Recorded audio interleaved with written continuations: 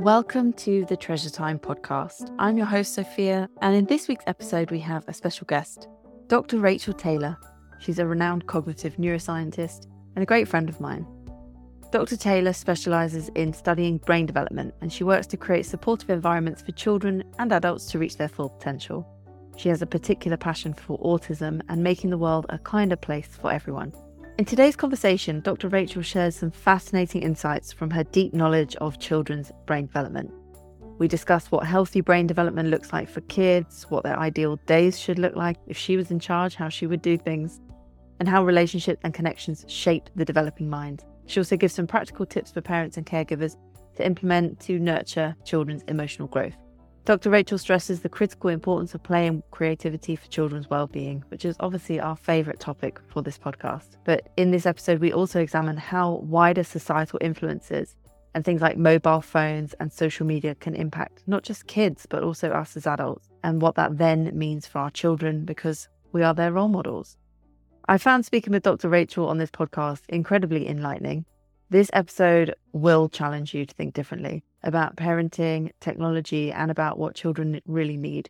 Dr. Rachel is not afraid to say what she thinks and speak her mind and use strong messaging around what children actually need for healthy brain development and what's going to make them grow up to be the kind of adults that we want them to be. Dr. Rachel actually provided a lesson within Treasure Time, which is all around the neuroscience of play. So if you have access to Treasure Time already, you can watch that video module with Dr. Rachel.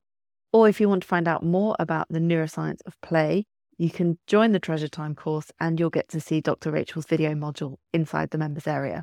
By the end of this episode, you'll walk away with research-backed advice on strengthening your bond with your child, reducing stress in your home, and promoting happiness and health for yourself and for your children. This all starts within the environment within the four walls of our home, a place where we have complete control of what happens. Let's dive into this compelling and inspiring discussion. I hope you enjoy it. So hi, Dr. Rachel. Thank you so much for being here with me today. Oh, it's my pleasure, Sophia. Thanks for having me on. I know we're just going to have such an insightful conversation about children's brains, all things children's brains. Probably we'll talk a little bit about adult brains as well, I suppose. And I know that listeners are going to go away with lots of easy to implement tips, tools, tricks that we can use to optimize children's brain health. Shall we start with a little introduction to you for anyone that's not familiar with your work? Could you just tell us a bit about your experience, what you've done previously and what you're working on now? My official title is a cognitive neuroscientist because I focus on the way that the brain especially, but the whole central nervous system interacts with the environment and how that then manifests in behaviors. If I was to say I specialize in anything, it's atypicality. I have a particular passion for autism, which probably sounds a bit weird and dodgy, but the reason why I love autism so much is because they're one of the most vulnerable groups. And actually, if we made things better for people with autism, we'd all improve. And that just blows my mind completely in that we don't really create a gentle, kind, motivating, flourishing environment for anybody. But if we did that, then everyone would become the best version of themselves. My vision, my purpose, the work that I do now is, like I say, I want to create a better and kinder world, one brain at a time. And that's just so that I don't get overwhelmed, because if I didn't have that one brain at a time, I'd actually have an existential crisis every day. So I say one brain at a time. So I know that if I've helped one person to create their best life, then at least I'm on purpose. So I work with many different organizations and individuals to look at the neuroscience of different processes to help them to become the best version of themselves. But I have noticed, certainly, it wasn't as noticeable pre-pandemic, but it really is now that children are extremely distressed. So I have been dedicating and working on quite a lot of different things that actually can support both children and parents to understand themselves better, create that better environment so we actually can have flourishing children. Because from a purely selfish perspective, I sort of look at how children are struggling and think, oh my God, who's going to look after me when I'm old and frail and infirm? Who's going to be? That's very selfish, I understand. But also, it's really distressing for me when I know how amazing the brain is and what you can do with it, to see such depressed and distressed and unhappy and disconnected children, because children literally should be the most connected, enthusiastic, curious, passionate people that we have on the planet. I already feel inspired just by listening to your mission and what you're trying to do. And we are great friends and have spent a lot of time talking to each other. The amount of knowledge that I have picked up from you, even for myself, particularly how I operate within this world, I know that everybody needs what it is that you are speaking about. And I'd love to know, what is the most important factor for children's brain development? If you were to distill it down into what is the most important thing, how they relate to other people, their relationships that they have, particularly people who are caregivers.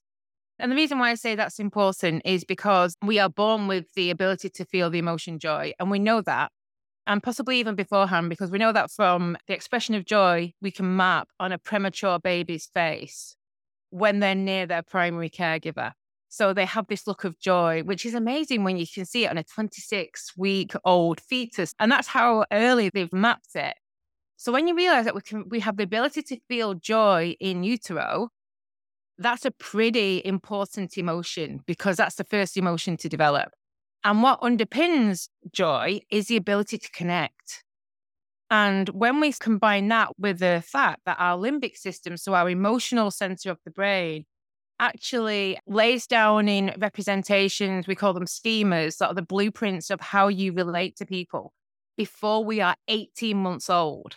So before we actually know that we are separate to our primary caregiver, we have laid down, this is how you behave in life. This is how you relate to people. So from a human being perspective, being able to form connections is the most important thing that we know. We're hardwired for it before birth.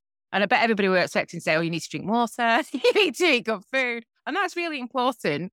But the most important thing is basically, how do I connect? Who can I trust? Who's going to look after me? That's the most important things that children need to know. And how do we build that safe capacity for connection? Where does that come from? It comes from being present. And this is not just about mothers who give birth to children being able to do it. This is about what we can all do to support mothers of children to be able to do it. So it cannot just be, oh, look at that child, it's disconnected, it must be the mother's fault. It's what are we doing as a society to enable connection to be made? So how are we present? How are we showing love? How are we showing care? How are we showing attention? And the reason why it's so impossible in this day and age is because there's so much distraction. So much. People zone out all the time. People, it's like, little shiny thing. Oh, what's that? What's this? We don't put our attention anywhere. We don't focus.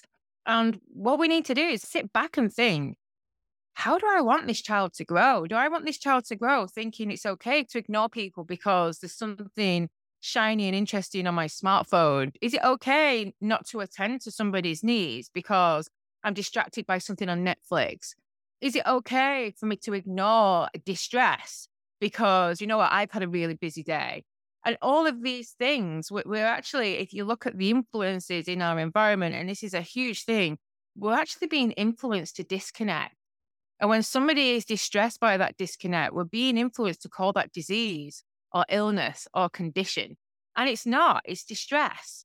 It's, I have a need, I can't fix it myself, I need somebody else to do it for me. And you've ignored me, so that need's not being met. And I've not learned how to deal with that need because I'm a child. What am I going to do? I feel pain, and social pain is in a similar place in the brain to physical pain. We get the same kind of reaction. And sometimes even more so, because if we have an unmet need, we get a massive stress reaction because it's like, I'm not being looked after. My tribe is not looking after me. How am I going to survive? It literally is a life and death situation. So we can stop all that by just being present and just loving people, which is like the most simple yet most complex structure that we need to do, really. And so why is it that loving people is so complex? First of all, we have a very strong messaging that's going on, like independence is good. Independence isn't good. from a neuroscientific perspective, it's so not good. Don't listen to Beyonce. Don't listen to any of these songs. It's like, I'm independent. I'm okay by myself. No, you're not.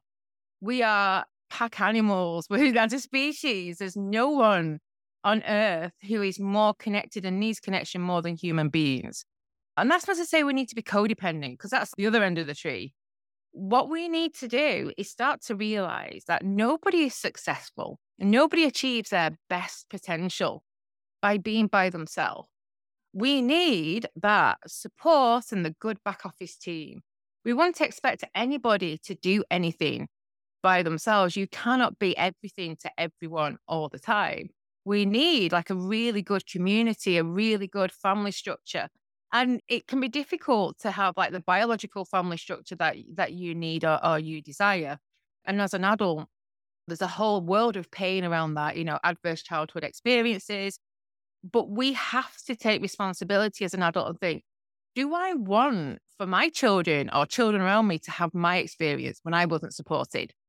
Because am I the best version of myself through not having that support?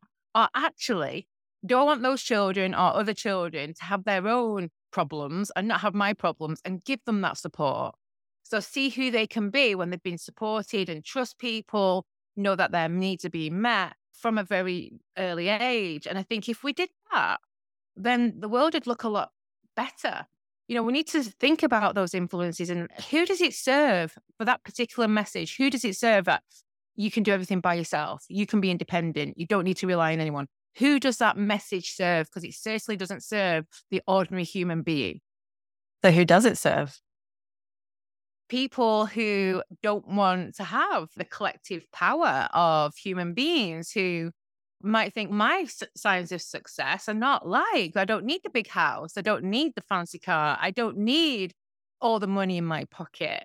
My signs of success actually are sitting around a campfire and telling stories and knowing how many people have loved me and I love back. We've completely moved away from this is how people should be. And I'm going to share one of my, and it's not a guilty pleasure. It's a guilty punishment. Like when people say to me, have you seen, and you can insert any of the reality TV shows in that. And I look and I see these so-called experts and it really gets me going. So really, because these expert in what? Destroying people? Are you an expert in actually allowing bad behavior to go unpunished? You're actually rewarding people for treating other people like they're not even human. And that is going out. And this is how teenagers, young people, 20s think that people are treated. And look, they're actually on TV. They're famous. And this is how they behave. And it's so all that this is going on. And it's no wonder people don't know what it means to be human. No wonder we have this such disconnect. No wonder children are struggling. Definitely. And I think that from what I see, people look to the media, to the government for regulation or guidelines on actually how we should be doing this, because the world is changing so fast at such a pace that we've never seen before. And we don't get guidelines on play or what guidelines do you think in your expertise that we should be working to as a society and as parents and as families? What guidelines and boundaries need to be in place for our children to develop in healthy ways? Everybody needs to play. It's one of the saddest stories ever told. I don't know why I just laughed when I said saddest. We share many mechanisms and functions in our brain around connectivity and play and joy that our rodent cousins also use. And I'm not a fan of Maslow's hierarchy of needs. I'm not a fan. Because when you provide rats and rat babies with shelter, with food, with warmth, with water, with everything they need supposedly to survive, if they're deprived of touch and play, they very quickly die. They get depressed and die. Now, we have a longer lifespan than rats and mice. So it takes us a bit longer, but you can see that if a child doesn't play, if a child's not touched, you can actually see how detached and withdrawn and their behavior changes. So you can see it from a very young age. And I don't see how play isn't prioritized even for sort of secondary school children, because they're the most detached and deprived of touch and attention of all children. when you see them in the streets, look, the majority have no spark of life in their eyes, literally dead behind the eyes. That's what they look like to me. The guidelines would be almost, have you eaten 3 times a day, which most children don't do now either because of cost implications. How much play have you had? How much touch? I prescribe hugs to people who have got oxytocin deficits. If nobody knows what oxytocin is, or they've only ever heard of oxytocin in terms of starting labor, which they use artificial oxytocin to do that. Oxytocin is a bonding hormone, and it's more than that. It's like in-group, out-group. So if you have oxytocin, you feel like you belong. You feel bonded to the group that you're in, no matter what it is. And I think it's on a positive feedback loop as well. So if we don't feel like we belong, we're not going to get any oxytocin, and it's a very human neurotransmitter hormone.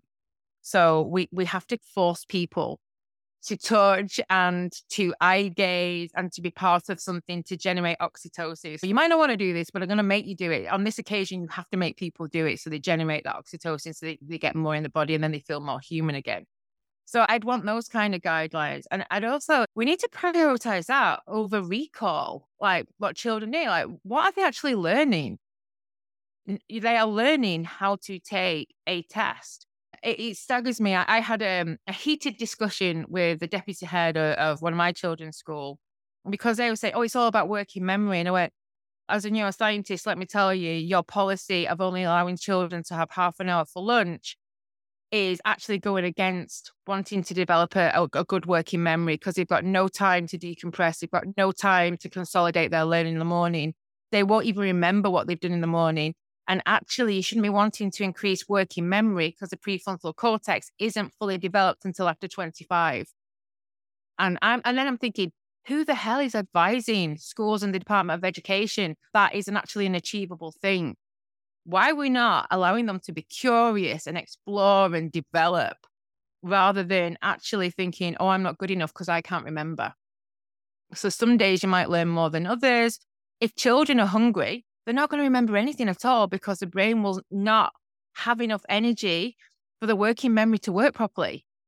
So there's all these things that are going on. I'm just like, this is madness. What are you all trying to achieve here? Who is advising this nonsense? Because actually, the children are suffering. And then you're trying to say they've got a mental health condition, and they've not. They're just suffering and distressed. They need a hug, and they need a decent meal, and they need to play. That's what these children need. Anyway, but I'm not in charge, Sophia, sadly. Sadly. So what does an ideal day for a child look like for healthy brain development? If you have an adolescent, it's a different structure of the day. The ideal day for a child will be that they get up in a timely manner and they have a decent breakfast. Now, decent breakfasts don't need to cost a lot of money, but let me tell you, a can of Red Bull is not a decent breakfast. Children should not be having caffeine at all. I just want to get that out there, but it's really bad for them. So it needs to start with a breakfast. It doesn't need to cost a lot of money. You want something which you can get them relatively cheaply. Chia seeds, flax seeds, spoonful, hidden in some cereal, hidden in porridge, hidden in something. That's going to give the brain a burst of energy. And I can hear parents saying, but my children won't eat chia seeds, hide them.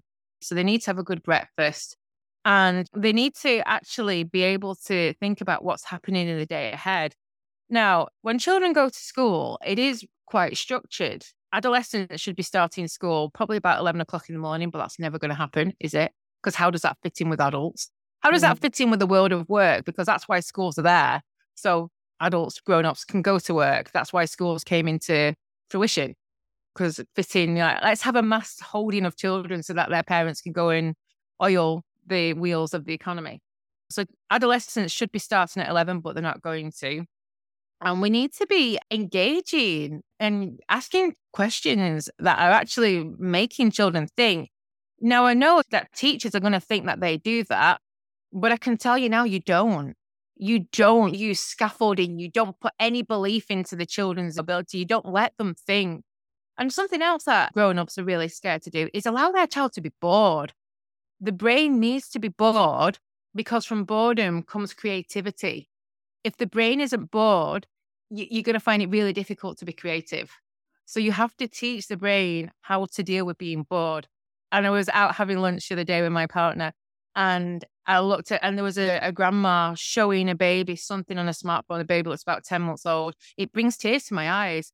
And my partner goes, "Not your baby, not your problem." But it is my problem because I'm a neuroscientist and I know what damage it does. And these people are not going to take kindly to me approaching and say, "Let me tell you the damage you're doing to your child." But maybe if they hear me on this podcast, they might actually think, what damage am I doing to my child by constantly distracting by a smartphone that emits blue light and actually isn't helping my child's brain develop? So please, parents, don't let the child look at your phone. Don't let your child have a phone. That is so damaging to their brain development. So we want children to be bored. We want them to have a decent meal that actually is fulfilling, but we need them to spend time with their peers. Have we forgot that children need socialization? Like, for themselves to have a chat, to chew over what's going on in their life, to have their privacy and actually just put their world to right. I think we forgot that. We want to fill the life with entertainment, activities. Who does that profit? Does it make you feel you're a better parent because they're going to about 5 or 6 different activities? Actually, you're overloading your child's nervous system by doing that. So allow them to socialize, just be children. Afternoon is not great for anybody. We should be having a little rest. I remember when I went to school, when I was younger, we used to have might be a video, might listen to songs in the afternoon. It wasn't full on learning. They actually were a lot more gentle and kinder and knowledgeable about the impact on a human being if you did full on learning. So we did nice things, or we might go out for a nature walk or something like that. I look back and think, God, was I in a different dimension when I was doing that? And it didn't do me any harm. I have a PhD. It didn't stump my learning, by going for a nature walk or playing music. It actually did me good. So we have to realize that just because an expert in the Department of Education or equally schools, because no one takes responsibility for this either. Schools say it's a Department of Education policy. And the Department of Education say schools have their autonomy. They can decide what they want to do. So nobody actually takes responsibility over why they do what they do. So I can only assume they've watched a PowerPoint and thought, oh, that's a good idea, without even thinking of the implications. So we need to have afternoons which are more gentle for children. There needs to be activity, there needs to be play, but there needs to be stuff that actually helps them to think, who did I want to be? And I don't mean I want to be a fireman or I want to be a policeman or I want to be an astronaut. I want to be kind. I want to be caring. I want to be ambitious. Like looking at values-based stuff, like who do you want to be? What values do you want to emulate? And there is no good, there is no bad. It's what are you drawn to? That's what we should be doing with children. And then when they come home, they should feel safe and secure. They should feel listened to. We should be interested in how their day has gone. And they should be able to have some nutrition, whatever that may be. And again, I know that things are expensive for people. My eldest child, who's now 24, laughs because she says, "Do you remember when you were obsessed with soups, Mummy?" Do you remember when you had that soup obsession? And I was like, didn't really have a soup obsession, but that was the cheapest way I could think of to get you the vitamins and minerals that you needed. So it wasn't like a phase I went through. It was something I had to do because I didn't have much money at the time. How we laugh about the soup days. And we have to do that. And then don't let your children be on devices. Don't allow them to zone out. Have a really good bedtime routine. Get them calm. Talk to them. Read them stories. Honestly, mobile phones need to come with a health warning. This is bad for everybody's health, but even worse for children. That blue light, just the distraction. And that's not even to talk about the emotional impact of social media. What it needs to say, a bit like tobacco says, it actually says, and this is empirical evidence, just by being in the same room as a smartphone, just by being in the same room, you don't even need to be looking at it. It reduces your cognitive ability just by being in the same room. And that blows my mind. So I often offload my phone. It's like a bit of a running joke. It's like, why can't I get in touch with you? Because I just put my phone in a drawer and I forget about it. I would rather people contact me other ways. So yeah, they need to come with a health warning. So have a nice bedtime routine and then start the day much as we described earlier. That sounds like a lovely day. Yeah, if I was in charge, that'd be my day. But I'm not. But it's a sort of day that we all need as well, right? Being mindful of our routines, the getting enough sunlight, getting enough nutrition, working to our rhythms rather than against them. Yeah, and that's absolutely it. And the thing is I meet so much resistance to using the light bulb, and it's, oh, yeah, but we can't do that. But you can. What you have to realize, what you're struggling with in getting enough light, having enough sleep, what you're struggling with is because your brain is so used to in a toxic environment that it actually feels impossible for you to get out of that comfort zone. Because even if it's bad for you, if it's familiar to the brain wants you to do it because it can predict the outcome. And the brain doesn't care if you're sick, if you're unwell, if you're tired, fatigued, unhappy. The brain doesn't care. Its job is to keep you alive. And if you are alive, even albeit in a bad state, the brain is quite happy with that. So what you're really saying when you're saying, oh, but nobody does that, it's so difficult. Dr. Rachel, you're such a renegade. Nobody lives like that anymore. And it's because you've been nudged down a pathway which is bad for you. And again, think about, who is it good for if you're sick? Who is it good for if you're apathetic? Who is it good for if you can't be bothered to do anything with your life? It's not good for you, but who is it good for? Why would that be the environment which we are all living in? So we're talking about the wider influence environment and how it comes into our own homes and our daily lives and our phones and our screens and everything. What can we do to protect or create the right environment within the four walls of our home, especially with children? I think the first thing is there's no blame or no shame here. This is not, oh, you're a bad person. This is how you're being influenced. And if you're not aware of that, then your limbic system is. So you will be behaving like this because it is the social norm. That's how we've got. So don't blame and no shame. It's just like, that's what's happening. And then decide, what do you want to happen? So you might be, well, do you know what? I'm really happy with the status quo. That's great. Take responsibility for it. As long as you're owning it and saying, yeah, I'm living like this and it's affecting my children and I don't care, then go for it. If you do and you want to make changes, what you need to do is start noticing your influences and switching off. And for most people, you will have a phone addiction. That's what it does to you.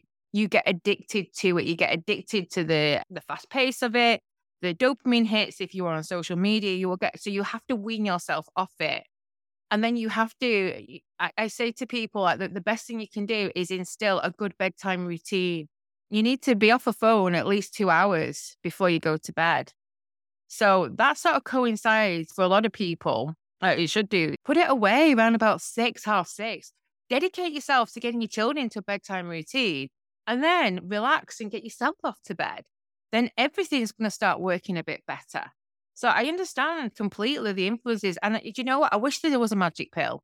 And I'm going to say to all your listeners, if there ever is, I'm going to come back on Sophia's podcast and say, guess what? There's a magic pill. Let's tell everybody about it.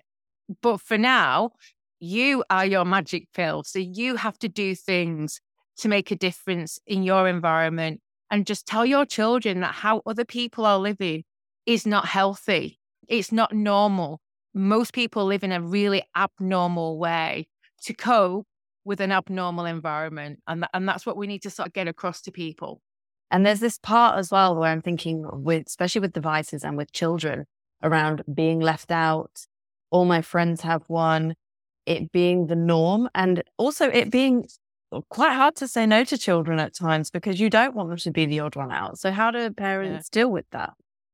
They need to tell the children that they need to come with a health warning. My children don't have them. And I am the only parent. And I'm like, isn't it interesting? I'm an expert in the brain and I say it's bad for the brain. And I don't let my children have them. And everybody else who isn't think it's okay. And let's see which children are being affected by bullying, lack of sleep, distraction.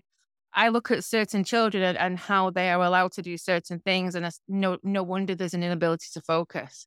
So you have to be strong. It's like, would you take your child to a crack den? Would you take your child to a casino? Would you take your child to anything that actually has addictive qualities?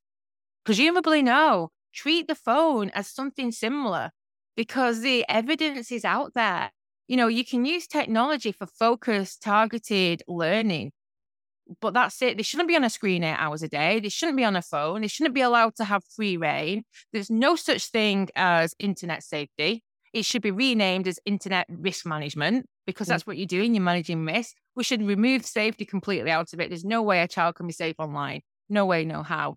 So why a parent would want to give a child access to that, notwithstanding the damage it does to the brain. I'm going to reiterate it again because this is pretty shocking to me. Just being in the same room as one reduces cognitive ability. That, to me, is the most shocking bit of evidence that you would need as a parent. Why would you want to reduce your child's cognitive ability? You might not be bothered about yours, but why would you want to stunt your child's ability to think and function? Just say no. So let's just talk quickly about brain plasticity. And anyone who's listening to this is thinking, okay, maybe my child has been in a toxic environment. I'm in a toxic environment. What about the brain's ability to change?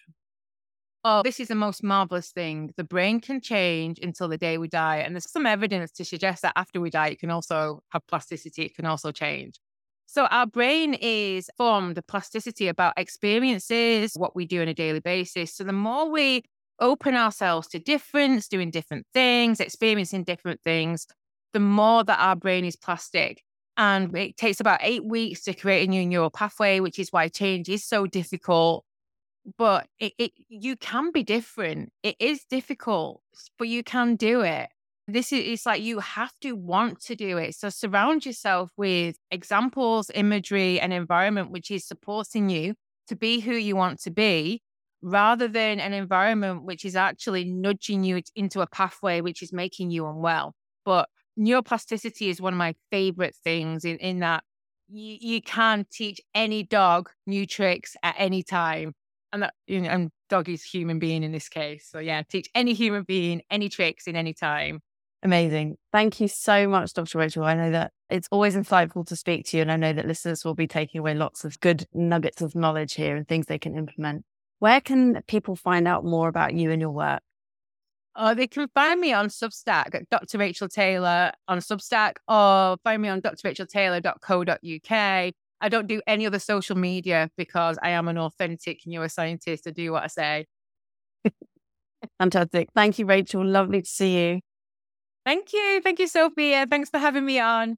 And that's it for today's podcast. I hope you really enjoyed the conversation and found it enlightening and inspiring too. If you're a parent looking to create stronger connections and nurture your child's well-being, I've got something special for you. I want to introduce you to Treasure Time, an innovative digital play course designed to teach emotional development through child-led play, my favorite thing. Imagine strengthening your relationship with your child, reducing stress, and fostering a happy, healthy family dynamic, all through the magic of play. Treasure Time offers bite-sized, fun instructional videos, engaging play dates, and evidence-based techniques to improve communication with your child. By taking part in Treasure Time, you'll get 6 play dates to build that strong relationship with your child. You'll not only become a black belt play ninja, but you'll also gain valuable skills to enhance your child's emotional literacy and your own confidence in setting boundaries, being playful, and finding new ways to communicate with your child. Having a strong relationship with your child has so many positive effects, including reducing power struggles, fewer challenges in getting your child to listen to you or to cooperate with what you want, fewer emotional outbursts, and when they do happen, you have more skills to help regulate yourself and your child. And the best benefit of all is a stronger, deeper connection with your child that will last throughout their lifetime. It's a transformative journey that lots of parents have already experienced. So if you're ready to embark on this exciting adventure with Treasure Time, just head over to the website today, treasuretime.co.uk. Use the code podcast for an extra 10% off the price, and you'll get access to the full course today. It's a small investment for a lifetime of benefits. It's your guide to raising an emotionally intelligent child, and it's just one click away. Remember, this is not just about play, it's about creating lasting connections and helping your child to grow up happy. Visit treasuretime.co.uk and start your playful journey today. Thank you for joining us, and until next time, keep playing, keep connecting, and keep making those precious moments count. If you enjoyed this episode of the Treasure Time podcast, please head over to Apple and leave us a 5-star review and a comment so that we can reach more parents who are interested in learning about the power of play. See you next time.